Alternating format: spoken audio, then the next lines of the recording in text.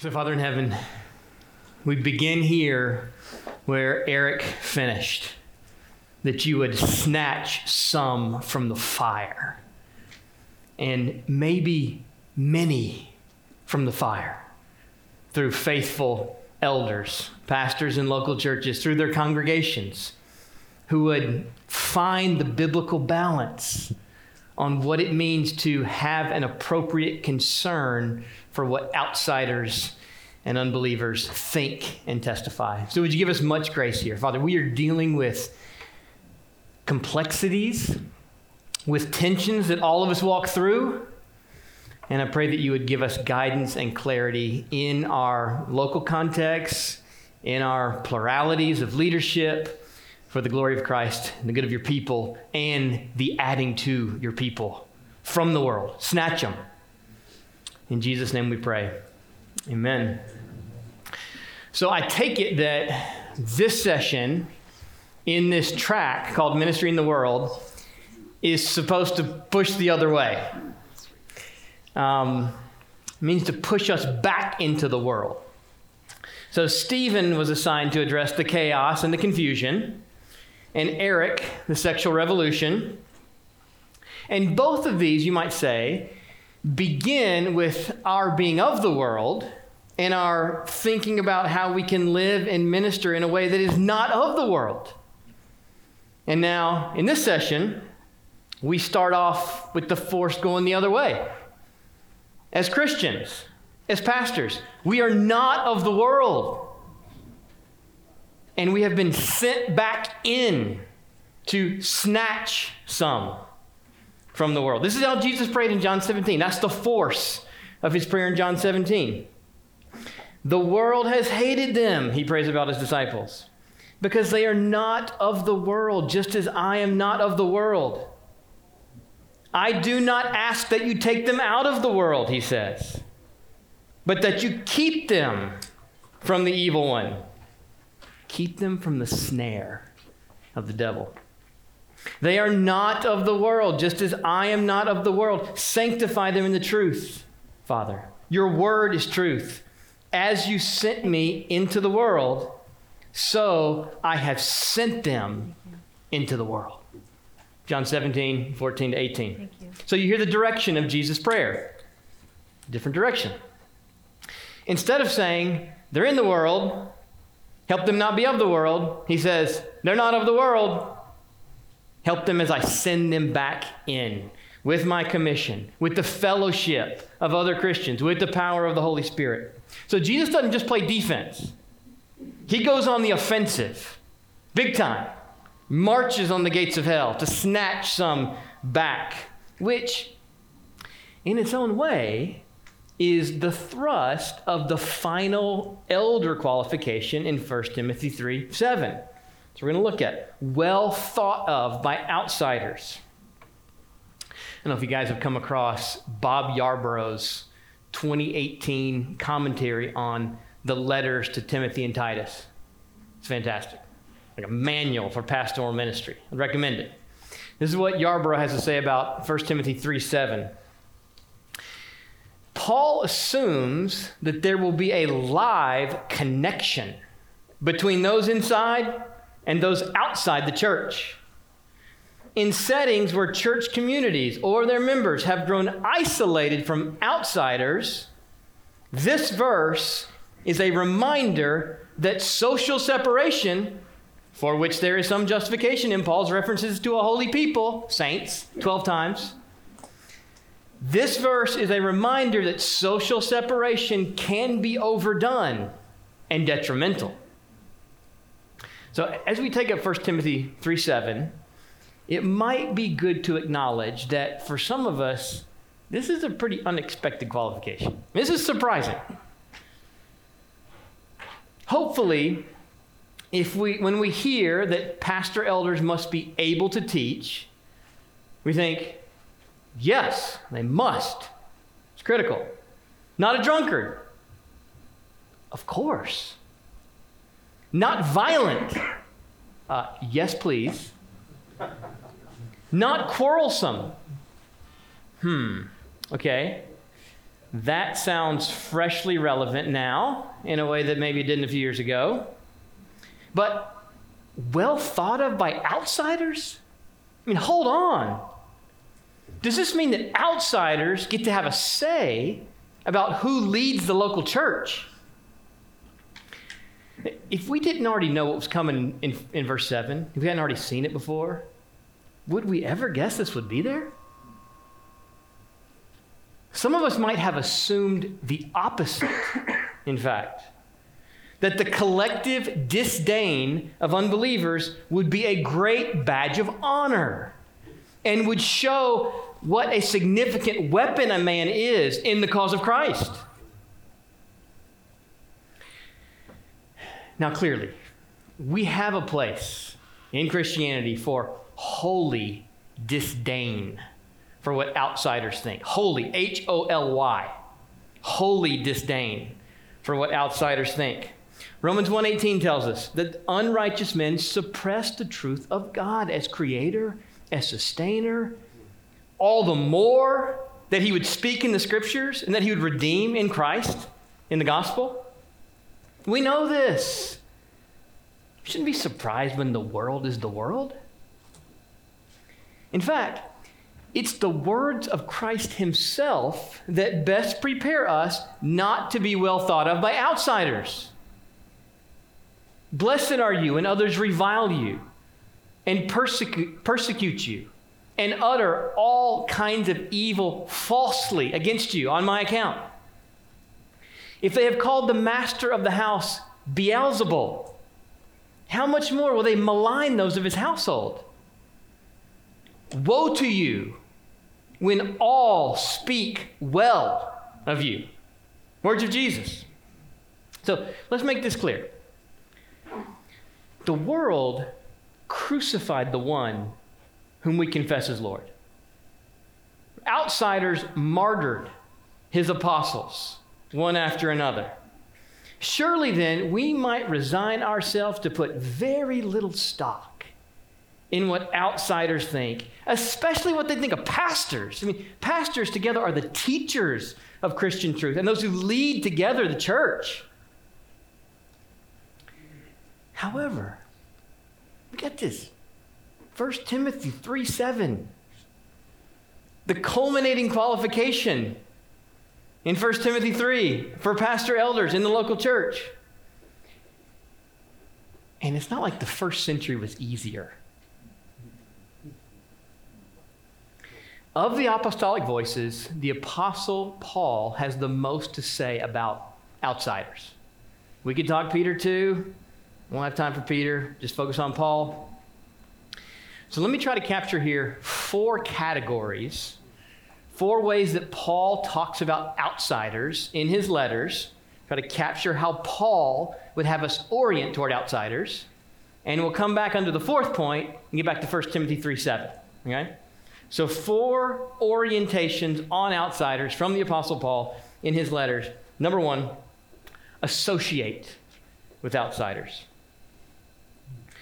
Paul first mentions outsiders, 1 Corinthians 5:9, and clarifies that his previous instructions to the Corinthians that they not associate with sexually immoral people did not mean the immoral of the world, he says, but those in the church. He was not instructing them to separate from outsiders, but from the one who bears the name of brother, yet remains in unrepentant sin. 1 Corinthians 5:11. And so he says in verses 12 to 13, what do I have to do with judging outsiders? Is it not those inside whom you are to judge? God judges those outside. Purge the evil person from among your midst. To be true to the church and to be true to the world, we judge within the church on clear sin issues. And all the while, a la Romans 14, not judging each other on items of mere personal preference. But as Paul lays this burden on us in the church to judge those inside the church, he lifts another burden. He says, God judges those outside. In Christ, we are liberated from the need to pronounce judgment on the sexually immoral of this world, or the greedy and swindlers, or idolaters. 1 Corinthians 5:10.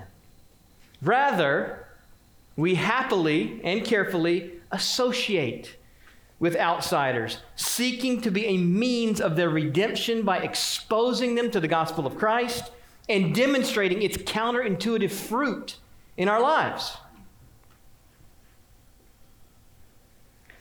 And as pastors and as fathers, we kindly and very clearly warn our families not to be like outsiders.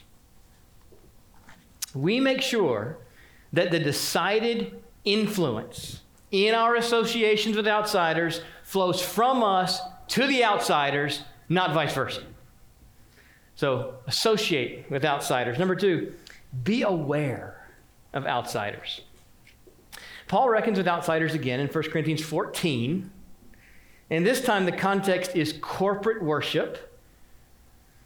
And far from ignoring outsiders or planning the gathering in such a way as to intentionally estrange them, Paul wants to engage them, welcome them, because he wants to win them to repentance from their sin and faith in Jesus.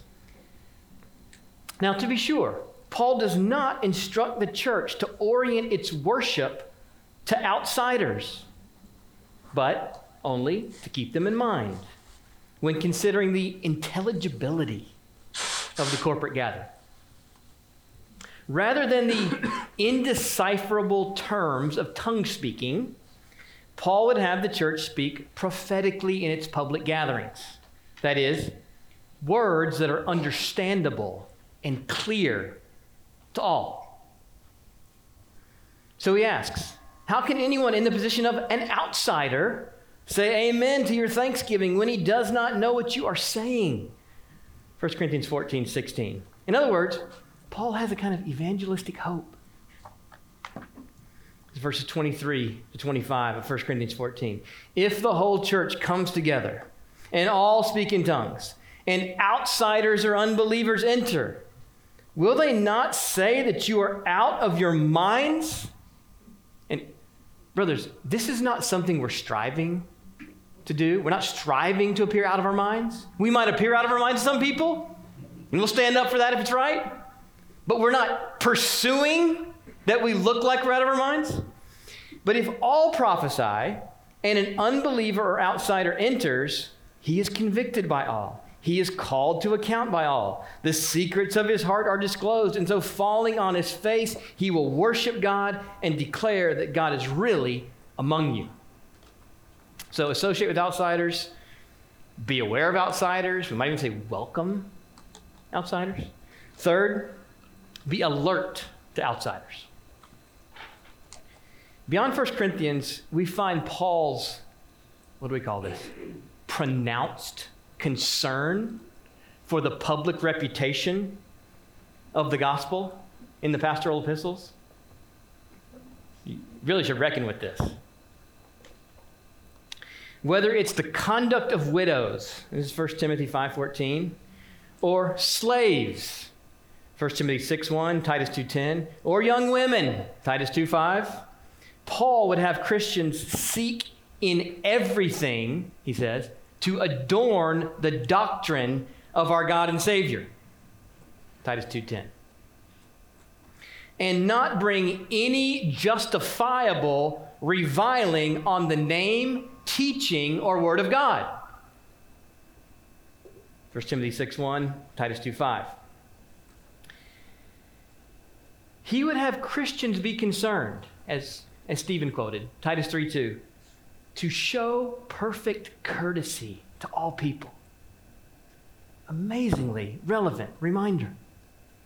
And care that our good works are excellent and profitable for people, Titus 3:8, within the church and outside. It's a striking theme in the letters of Timothy and Titus. It matters to Paul, and it matters to Jesus. We could go to Peter and show how it matters to Peter. that we walk properly before outsiders. That's 1 Thessalonians 4:12. Christ expects his church, in the power of his Spirit, to walk in wisdom toward outsiders, making the best use of time. Let your speech always be gracious, seasoned with salt, so that you may know how to answer each person. Colossians 4:5 and 6. So walk properly, talk properly. It's interesting that he moves from outsiders to speech in Colossians 4. We'll come back to that. So associate with outsiders, be aware of outsiders, be alert to outsiders. And then number 4, said we come back to the elder qualification, ask about outsiders.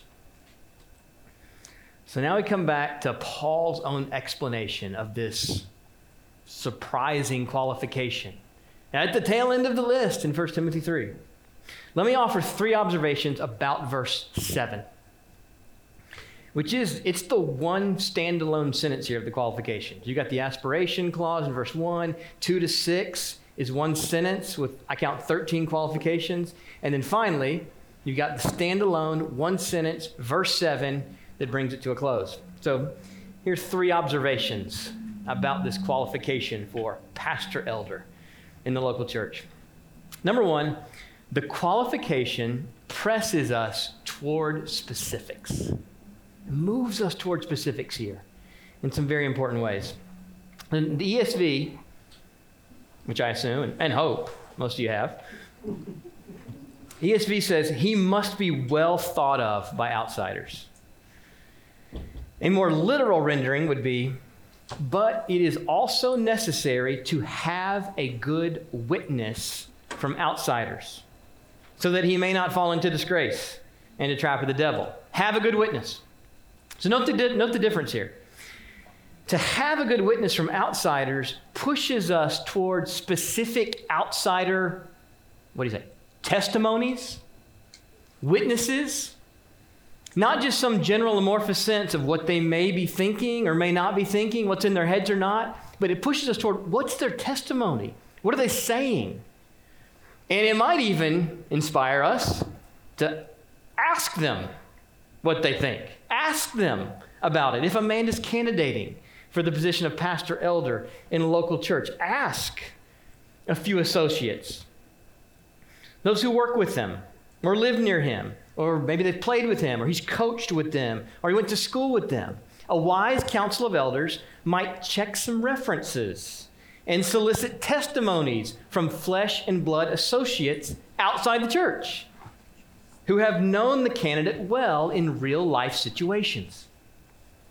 And mark this, a good witness from outsiders means not just the absence of a bad witness, but more positively, an actual good witness. He is to have a good witness from those outside the church, which it gets at that live connection between those inside and those outside the church. Is a candidate's or a sitting pastor's social separation overdone and detrimental? Does he know many or any outsiders? Another question we might ask is whether there's anything in the Titus 1 list that corresponds to this outsider focus in verse 7 of the 1 Timothy 3 list. And we do find above reproach twice in Titus, which is related to, similar. Above reproach also leads the list in 1 Timothy 3. And it would be worth pondering how many of these elder attributes, especially the negative ones, will be evident to outsiders, not just fellow insiders. So think about not arrogant. They're going to pick up on that. Or quick-tempered. Or a drunkard. Or violent. Or greedy for gain. But beyond those, we might point to the specifics in Titus 1:8. Hospitable and lover of good. Both on that phila root. Hospitable meaning, literally, lover of strangers, lover of foreigners, and lover of good. back to back. Hospitable, of course, lover of strangers, lover of outsiders, we could say. Jesus commends in a very significant place in Matthew 25 at the final judgment, the place of stranger love. Paul reminds Gentile Christians that we were once strangers to the covenants of promise. Ephesians 2, now we've been brought near as members of God's household. Hebrews 11:13, even now in this age, we are strangers and exiles. We have been strangers to Christ, and in being brought near to him, we have newly become strangers to this world. So we know about being strangers. We know what it's like to be in that seat and what it's like to be welcomed by divine hospitality. We want to be an extension of that.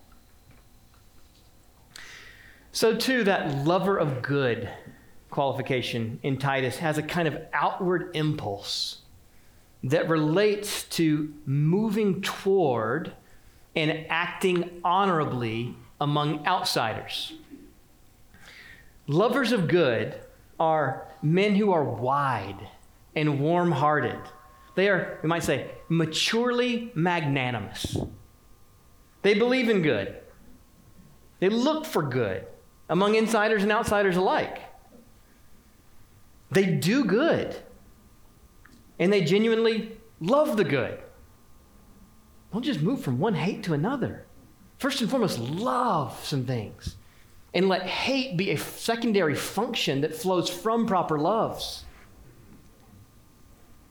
They demonstrate the broad hearts and capacious, expansive souls that in time become bracing evidence of a sinner's supernatural encounter with God himself in Christ.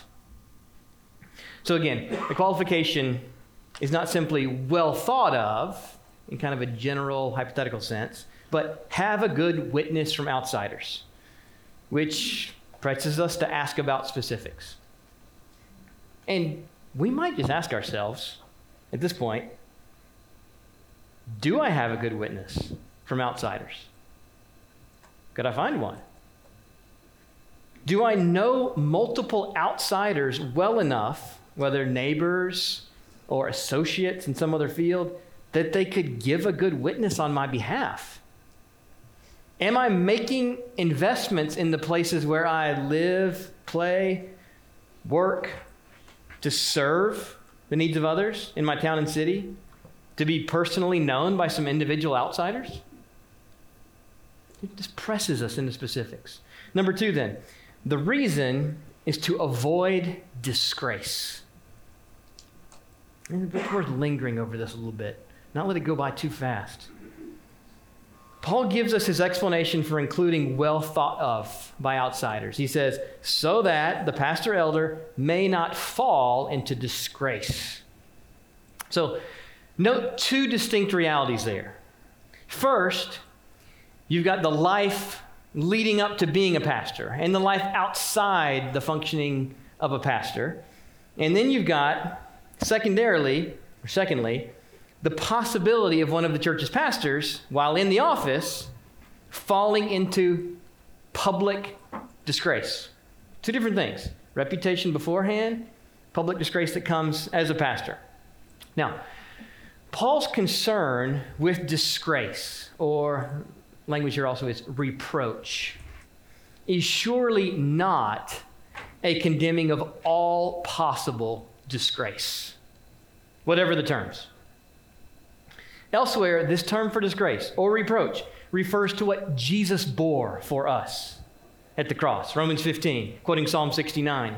Or, in Hebrews 3 times, it refers to the righteous reproach, or we might call it gospel reproach, that Christians bear when suffering for Jesus' sake. Hebrews 10, 11, 13. A question then we might ask about any public reproach or disgrace that a pastor elder endures is this the reproach Jesus endured? Is it gospel reproach? Is this then a necessary disgrace because Christ and his truth is the issue? Or Thank you. is this an unnecessary disgrace? Because the pastor himself has failed the truth, or failed to exercise wisdom, or failed to conduct himself Christianly, or failed to obey the commands of Christ himself. In other words, 1 Timothy 3:7 highlights, is this unrighteous reproach? Is it disgrace from outsiders that is deserved because of foolish and sinful attitudes and actions in the church's prospective or current leader or leaders?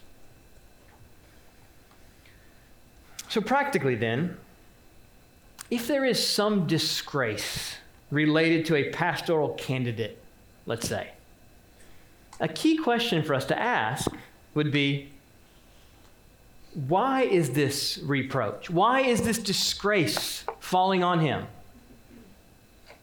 Is it because of his own folly, just as much on Christ's terms as the world's? Is he a fool for Jesus' sake, or a fool in Christ's eyes as well? Is he speaking truth, but in unchristian ways? What if a pastor is clean of disgrace when he comes into the office, when he's ordained, when he's called, and then he begins to acquire a worsening reputation while a pastor, or all at once for something? Stephen in Acts 6 might be an interesting example for us, something to consider about a pastor in office being, with public disgrace being brought upon him. Do you know what the first ever qualification for office in the church is? First ever one given in the New Testament, Acts 6:3, early church. It's good reputation. 15th elder qualification, chapter 3, verse 7. This is Acts 6:3. Brothers, pick out from among you 7 men of good repute, well spoken of, full of the Spirit and of wisdom, whom we will appoint to this duty. So, Stephen had a good reputation when he became one of the 7. And how long did that last? Probably not very long.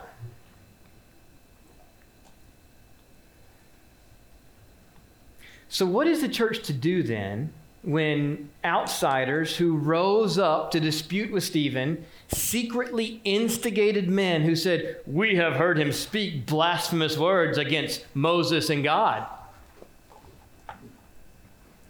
The church knew what Stephen actually said, what he meant. If they didn't, they could just ask him. This is clearly gospel reproach for Jesus' sake. And so you stand by your officer.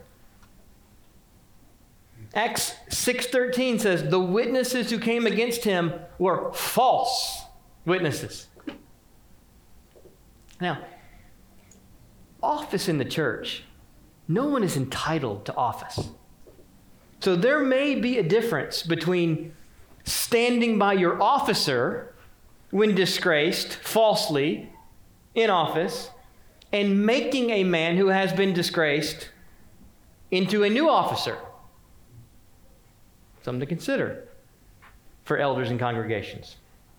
In Matthew 5:11, Jesus says, "Blessed are you when others revile you and persecute you and utter all kinds of evil against you." And then he says, "Falsely on my account."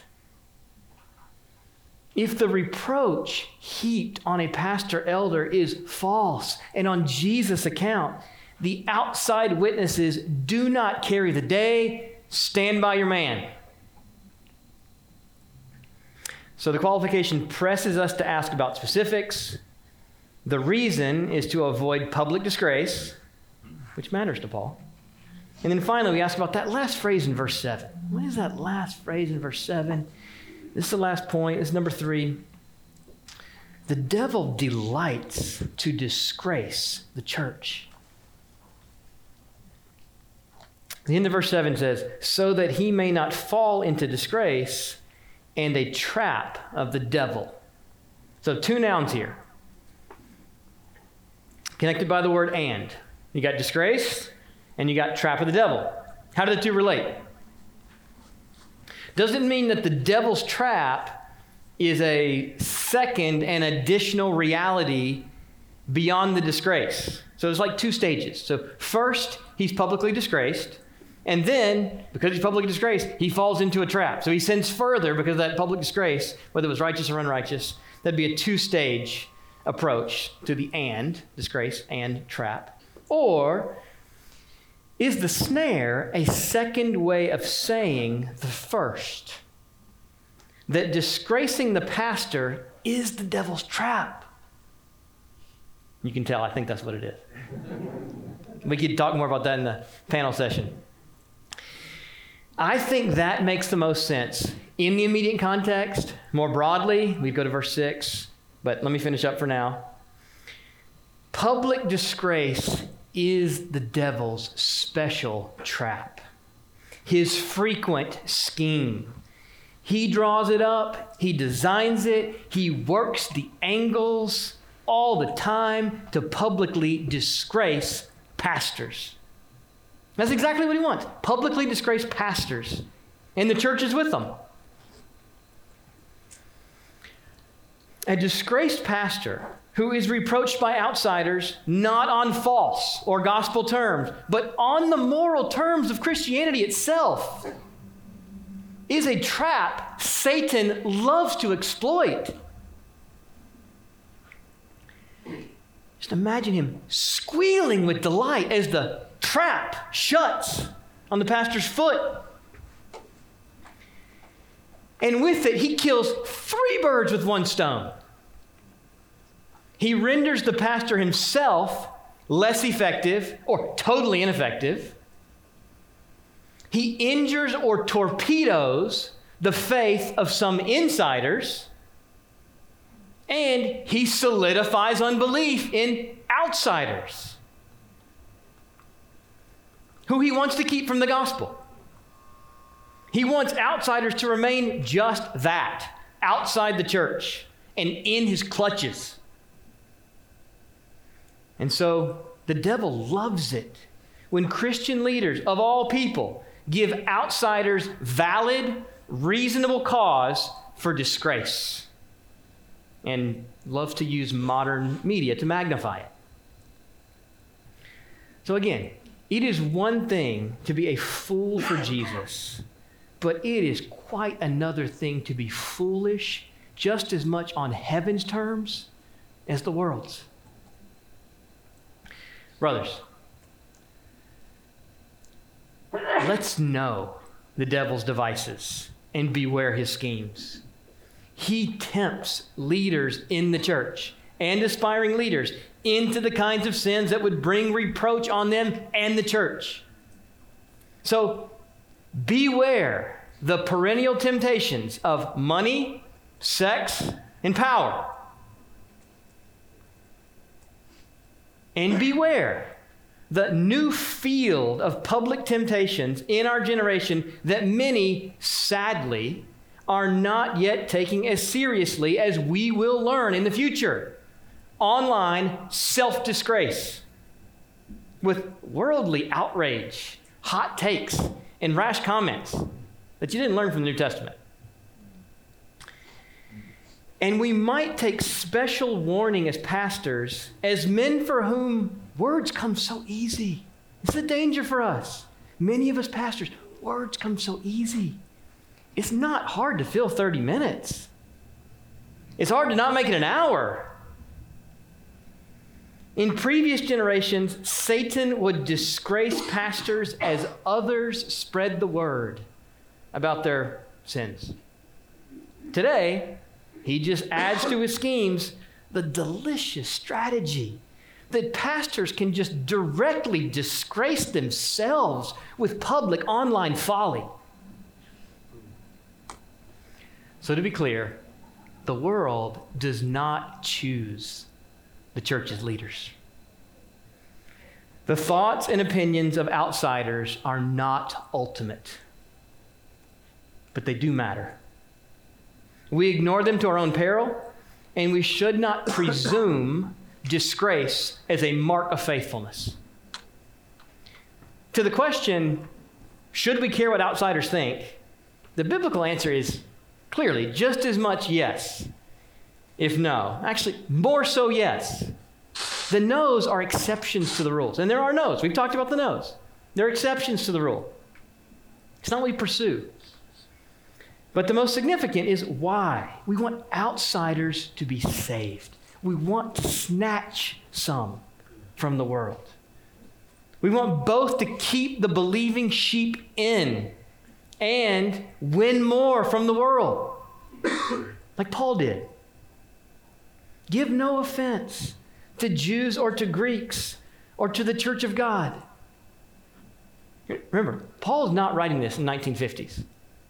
Okay? Paul's writing this in the first century.